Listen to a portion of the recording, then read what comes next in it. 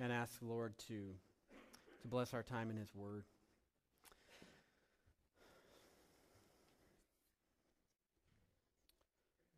Lord, we just so often struggle with just wanting from you what we think we need for now. You are abundant in your omnipotence and in your presence and in your knowledge, and it's hard for us to keep from just coming to you for a little bit of what we just think we need for getting by, and not allowing you to just change who we are, shaping us into really desiring what we really need from you. And that's a relationship, a closeness, for us to be able to call you Father and to know it and to believe it. Lord, I just pray that through our looking at Jesus' provision in John 6, you would help us to gain a better knowledge, a little bit more understanding of how well you can provide, but also what it is you desire to provide. Lord, this is a lifetime of learning that we have in this process, and we just pray that you'd move us a little further along this morning. And I pray these things in Jesus' name. Amen.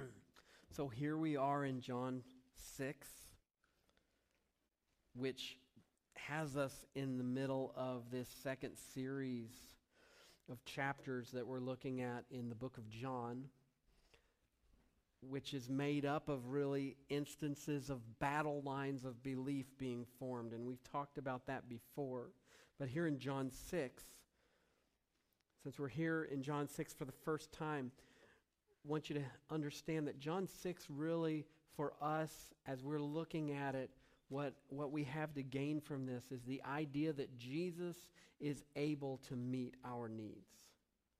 Jesus is able to meet our needs. That's going to be overwhelmingly true throughout John 6. We're going to see Jesus do some amazing things. This morning, we're going to see him meet the disciples' needs with his power to provide. Next week, we'll see him meet the disciples' needs with his ability to always be present with them. In 2 weeks, the following these will deal with the unbelief of the crowd, contrasted with the conviction of the disciples that Jesus is the Christ. This morning, I want you to know that God can provide for our needs. God can provide for our needs. What makes learning that God can provide, what makes it a hard lesson to learn? Isn't it the fact that it usually requires for us to go without something in order for us to learn that? Doesn't it usually take us being shaken a bit in a lack of normal for us to realize that God can provide? It might be illness or loss of income. It might be a friend moving away or watching our children struggle, or the passing of a friend. Whatever it is, it's usually not our normal.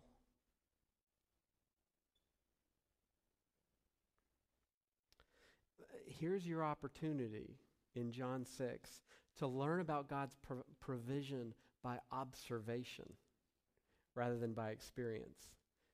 You know, we're always interested in that. Here's our chance to say, God, I got it. I see you can provide. No need for the tough times of want. You and I both know that we don't learn the same way through observation as we do through experience. But the truth is here. The truth of God's provision and his using need and want in order to teach us, that truth is here. The next sign that John chooses to emphasize from the life of Jesus is his feeding of the 5,000. And we'll see shortly how this really could be called the feeding of a lot more than 5,000. But what's unique about this sign is that of the signs that John writes about, it's the only one that is included in all four Gospels, aside from the resurrection. So we're going to be able to have a fuller understanding of this event by drawing in from what the other Gospel writers mention about it. If you want to reference them later, the other Gospel accounts are in Matthew 14, Mark 6, and Luke 9. So we'll move through this passage slowly, and I'm going to reference additional information from the other Gospels as we move through it. We read in verse 1, "After this, Jesus went away to the other side of the Sea of Galilee, which is the Sea of Tiberias. And a large crowd was following him because they saw the signs that he was doing on the sick." Now, the other side of the Sea of Galilee simply means not the side that the nation of Israel was on typically. Today, it's the side of the Golan Heights and basically what borders with Syria. And John is calling it the Sea of Tiberias because that's what it was known as in the time that he was writing it in 80, sometime after 80 AD.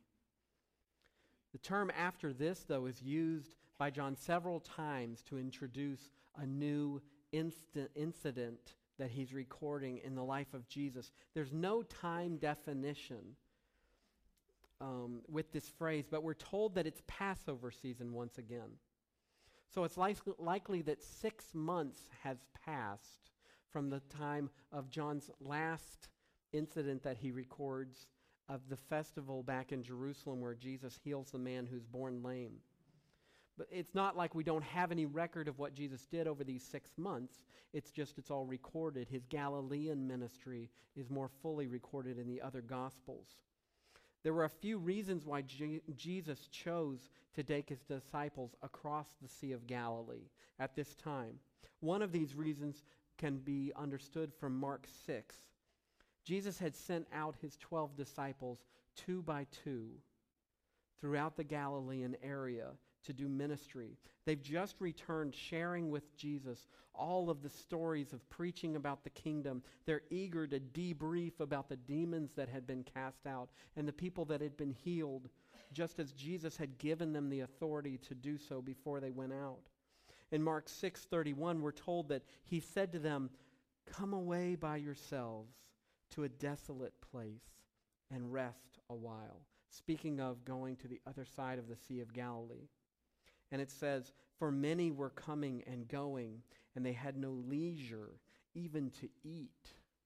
So this is the situation of the disciples coming back, but at the same time, so many are coming to them to be taught or to be healed. And so Jesus' idea was, let's go away to the other side of the Sea of Galilee. When they arrived, they found something that they weren't expecting. The people that he was so popular with across the lake had made the 2 to 3 hour trip around the north side of the Sea of Galilee and had picked up a lot more people along the way. Upon arriving, we're told in Matthew and Mark that Jesus had compassion on this crowd. Mark includes the fact that the people were like sheep without a shepherd, and he began to teach them. Luke, as well as Matthew, tells us that Jesus also healed their sick during this day. We know from all of the other Gospels that the evening was approaching and the disciples were starting to get concerned. Each of the other Gospels call the area a desolate place. If you've ever driven through a place like South Dakota, you can kind of picture what this is talking about. They told Jesus that it was time to dismiss the crowd. The disciples thought these people need to get themselves some food and find some lodging. It's time to let them go. Jesus he moves to higher ground to survey the crowd with his disciples. And we read about that in verse 3. It says, Jesus went up on the mountain, and there he sat down with his disciples. Now the Passover, the feast of the Jews, was at hand, John includes. The mountain that John refers to would simply be the highlands or that are to the east of Galilee. They're today, as I mentioned, known as the Golan Heights. It's not a mountain as we would think of it. It's only an increase in elevation to the east of Galilee. I actually looked this up on Google Maps. You can see that for yourself to understand it. As I said, Jesus would have been moving up the incline of these hills, possibly in order to see the crowd and be seen by the crowd. And then we're told in verse 5, lifting up his eyes then, and seeing that a large crowd was coming toward him, Jesus said to Philip, "Where are we to buy bread so that these people may eat?" He said this to test him, for he himself knew what he would do. Philip answered him, 200 denarii worth of bread would not be enough for each of them to get a little. So upon Jesus and his disciples surveying the crowd, he turns specifically to Philip, who's from Bethsaida, on that side of the Sea of Galilee. Jesus asks the hometown boy, "So where can we get enough food for thousands of people at this time of the evening?" Notice how John covers both the human problems here.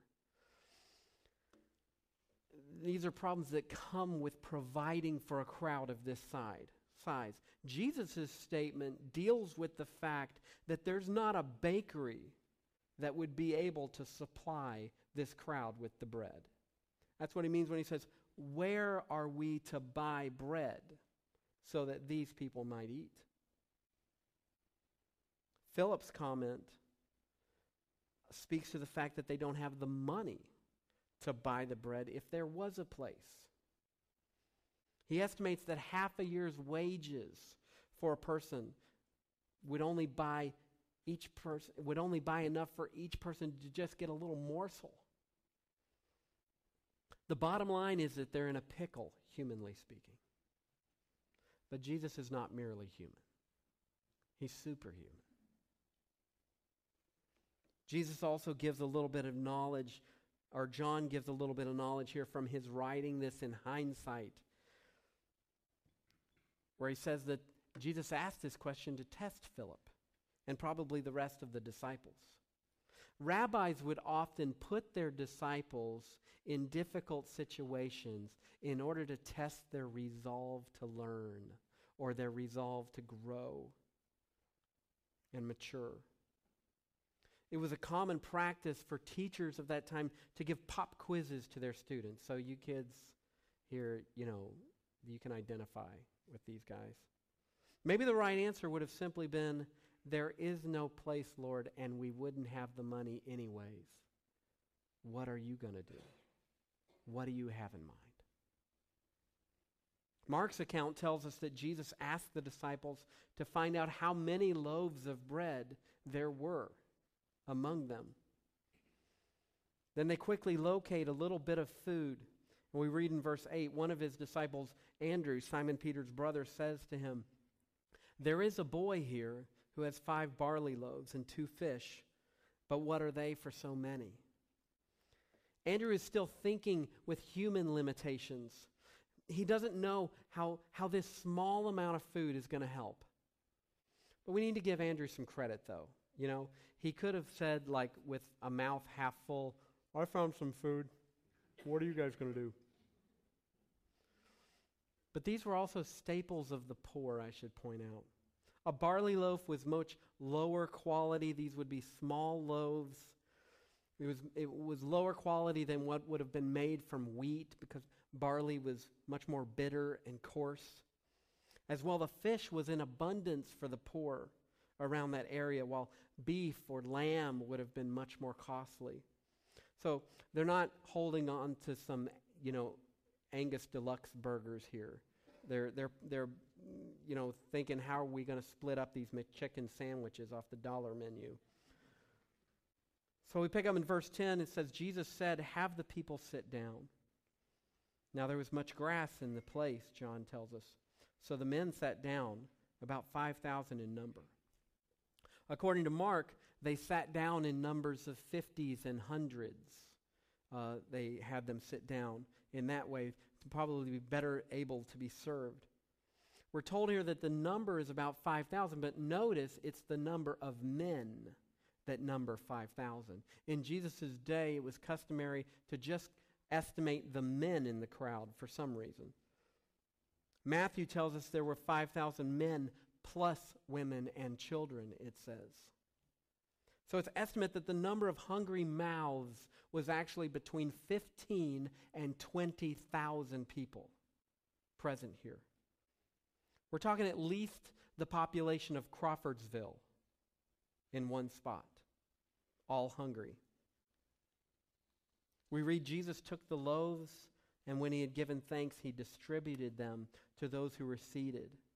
So also the fish, as much as they wanted. The other Gospels mention that it was the disciples that passed out the bread and the fish. But once again, John is solely emphasizing the power of Jesus. And how much was Jesus able to provide? We see there, as much as the crowd wanted. This is a significant detail that's also included in all four gospel accounts. The crowd got stuffed on what Jesus passed out. You guys who have teenagers in your home, you think that's an impossibility. It happened here. There was an Old Testament prophet, Elisha, I should mention. Well, he was an important person in Israel's history. And he was a successor to the prophetic ministry of Elijah. And he had a situation that was eerily similar to what Jesus faced here. Elisha was caring for 100 men who were prophets during a famine in the land. And he's brought a little bit of food. And you can pick up in 2 Kings 4, 42 through 44, where it says, a man came from Baal-shalisha. There you go. Give me a gold star for that one. Bringing the man of God, being Elisha, bread of the first fruits, 20 loaves of barley, and fresh ears of grain in his sack. And Elisha said, give to the men that they may eat. But his servant said, how can I set this before 100 men? So he repeated, give them to the men that they may eat. For thus says the Lord, they shall eat and have some left.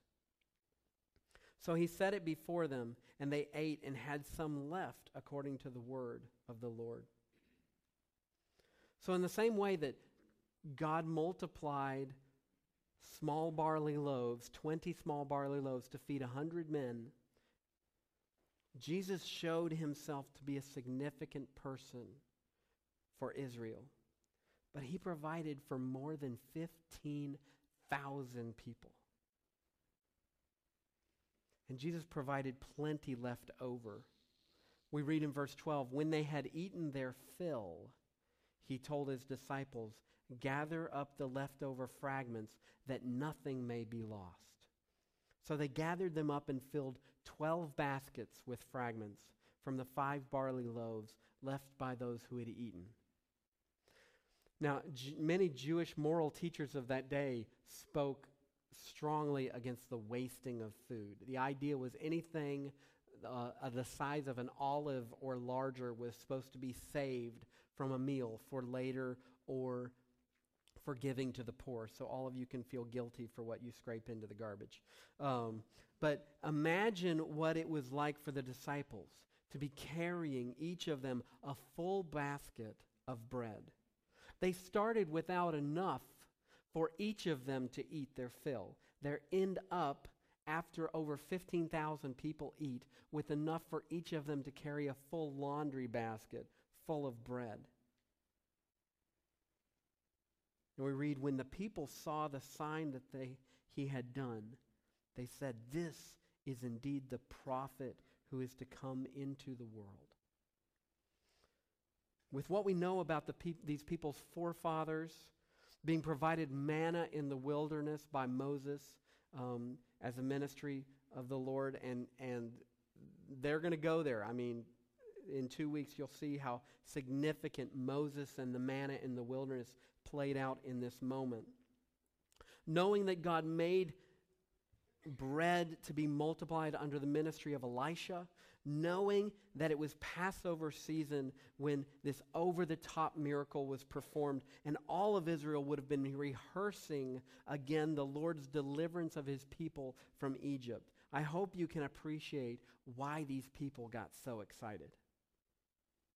They thought that they had found the prophet that had been promised to Moses. In Deuteronomy 18:15 we can read, "The Lord your God will raise up for you a prophet like me," Moses says, "from among you and from your brothers. It is him to whom you shall listen."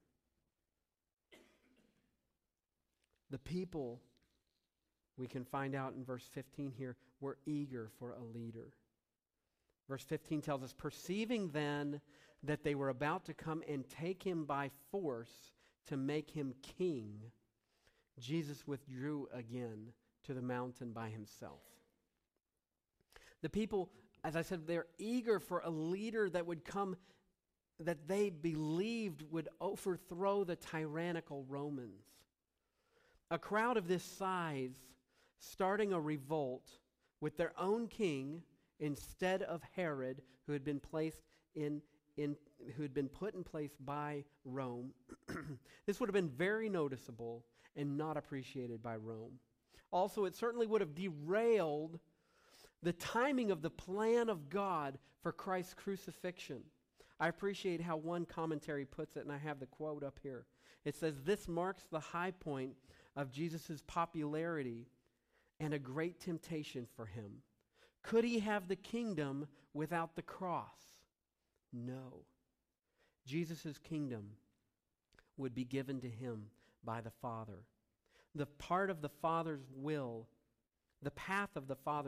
lies in another direction. Before he can be the reigning Lion of Judah, he must be the Lamb who bears the sin of the world." Jesus is certainly the true King of Israel. As he would later tell Pilate on the day of his crucifixion, "My kingdom is not of this world." At this point, Jesus sends his disciples off in their boat while he dismisses the crowd. But he'll catch up to the 12 by his own means of transportation, we'll see next week, as he walks on the water. You know, I was thinking recently about the term providence. Providence is often associated with God's guidance or his care over earthly affairs, like the big things, right? But it's related to the word provident, which means to save or to provide for our future. A person is provident or prudent as they save for the future. I was reminded how much God's providence has to do with his providing for us, especially for the future. This is why we're reminded time and again in the scriptures that his mercies are new every morning. Reminded that he will provide every morning. And the tougher the times, the more we feel the need for God to provide for us, not morning by morning, but moment by moment, don't we? The fact is, we don't like these situations. The ones where we're reminded of our need for God's provision. We especially don't like the times where it feels like we need him to give us strength for each moment. Still, the fact is, God provides us. He provides for us, whether we know it or not. And it's good to be reminded of his provision, whether it be by experience or by passages of Scripture like this. But as we mentioned, we're usually best reminded by experience. Jesus' feeding of thousands of people helps us to better understand God's provision. We're able to learn a lot about God's provision by observing what Jesus does and says in these verses. There's a lot of significant threads in this passage from which we can draw principles. I've chosen for us to focus on God's provision through three areas. One is God's ability to abundantly provide. Secondly is the importance of being aligned with the Father's will. And third is Jesus' method of discipleship. So the first of these, I want us to understand, we better understand God's provision through seeing here Jesus' ability to abundantly provide. Emphasis on that term, abundantly. All across this passage this morning, we hear how large the crowd was. In verses 2 and 5, we're told that it's a large crowd following him. All four Gospels mention that it's 5,000 people, just counting the men. The size of the crowd was definitely intimidating for the disciples. You have to wonder if the disciples somehow thought that Jesus was limited in his ability to heal or to provide. They were thinking, Jesus, we've seen you do some amazing things, but what if you only provide food for a small portion of this crowd? The rest of them might really be disappointed with us.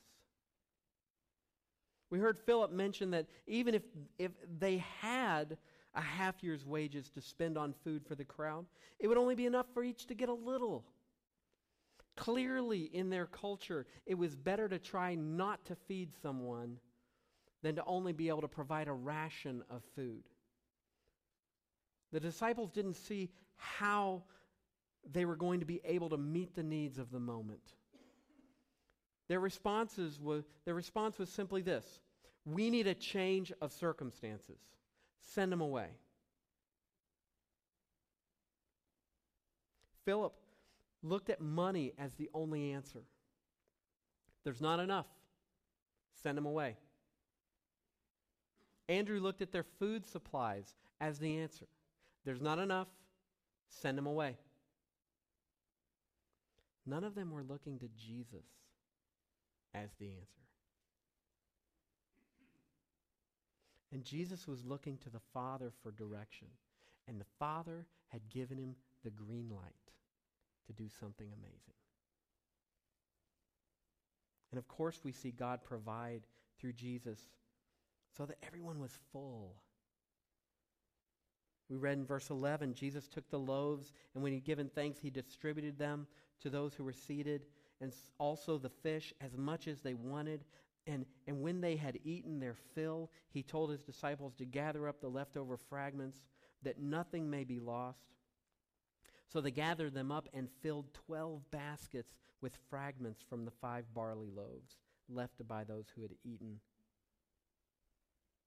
We're told about Jesus' provision in several ways, that they had as much as they wanted. We're told that the crowd, when it was only after the crowd had eaten their fill that Jesus told the disciples to gather up what was left. Like the crowd's like, I'm going to eat another bite, and just dropping it on the ground, I guess.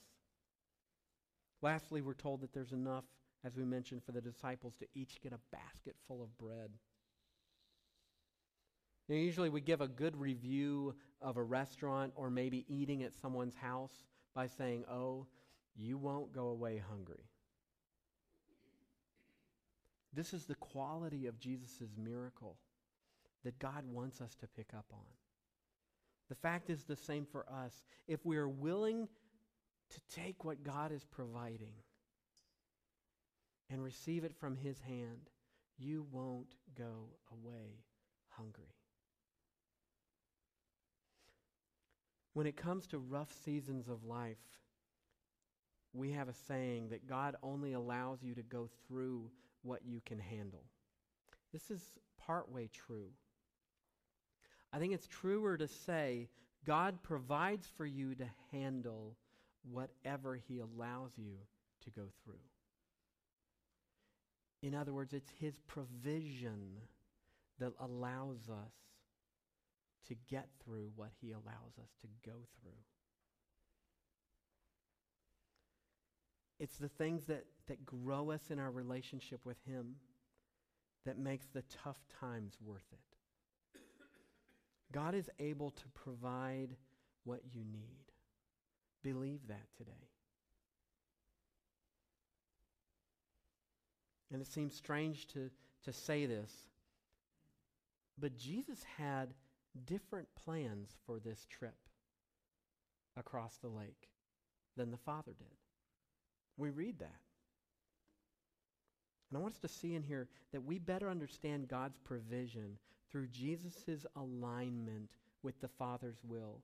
And this kind of has to do with the fact that we better understand God's provision when we are better aligned with what it is that He is providing for us. And it's always the best.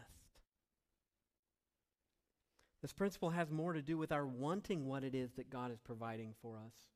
As I mentioned earlier, Jesus intended to get away by himself with his disciples with other purposes in mind. He thought it best to help his disciples rest and debrief from their ministry tour around Galilee. Remember that Jesus had submitted himself. This is what Philippians 2 describes.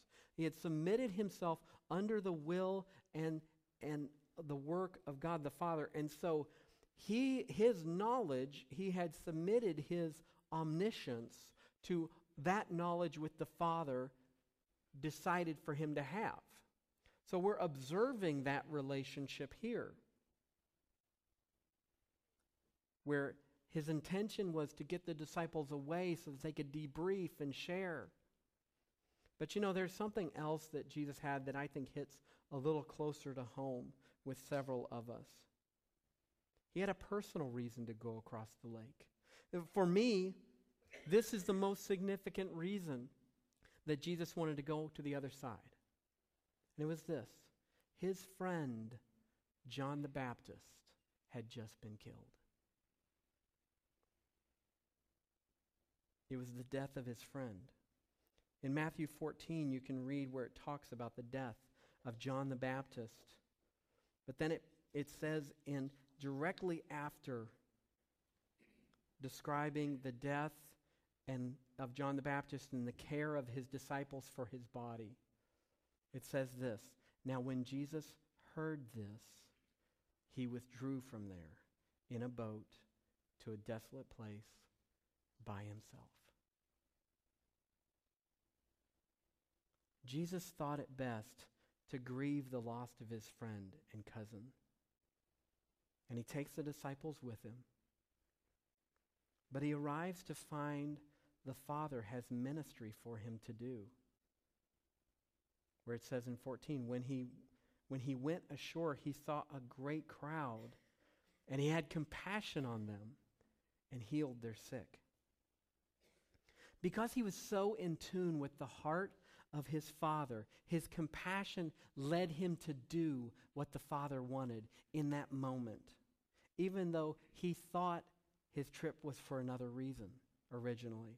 You might recall that he told his disciples in chapter 4, my food is to do the will of him who sent me. And he meant that. He meant he was perfectly satisfied. What perfectly satisfied his hunger in life was to do the Father's will. And there was ministry to be done that God the Father made clear to Jesus in this moment, and Jesus was happy to do it in concert with the Father. During challenging times, our prayers so often sound like, Lord, please get me out of this. Or like the disciples, our first and sometimes only ideas have to do with earthly supplies. It's hard when we're not getting what we want in the area of relationships or finances or when we're bored.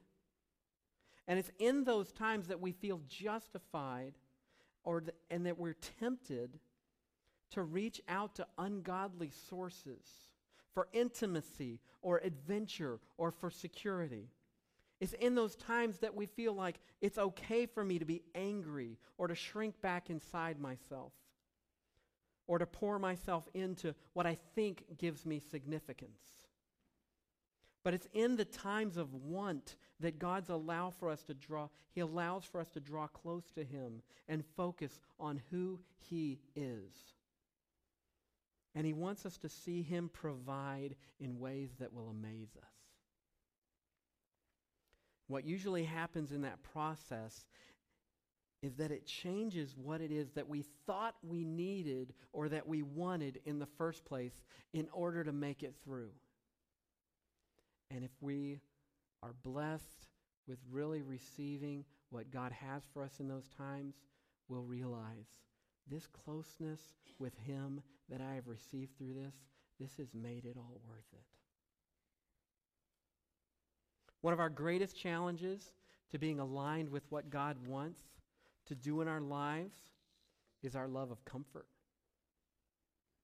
If we're honest, the hardest part, the challenges that we face is the discomfort that they bring. We spend a lot of time trying to get over the idea that God would willingly make us uncomfortable. What kind of God is this? Another of the greatest challenges to us being aligned with God's purposes is our pride. The majority of our relationship with Christ is not about being anything or doing anything.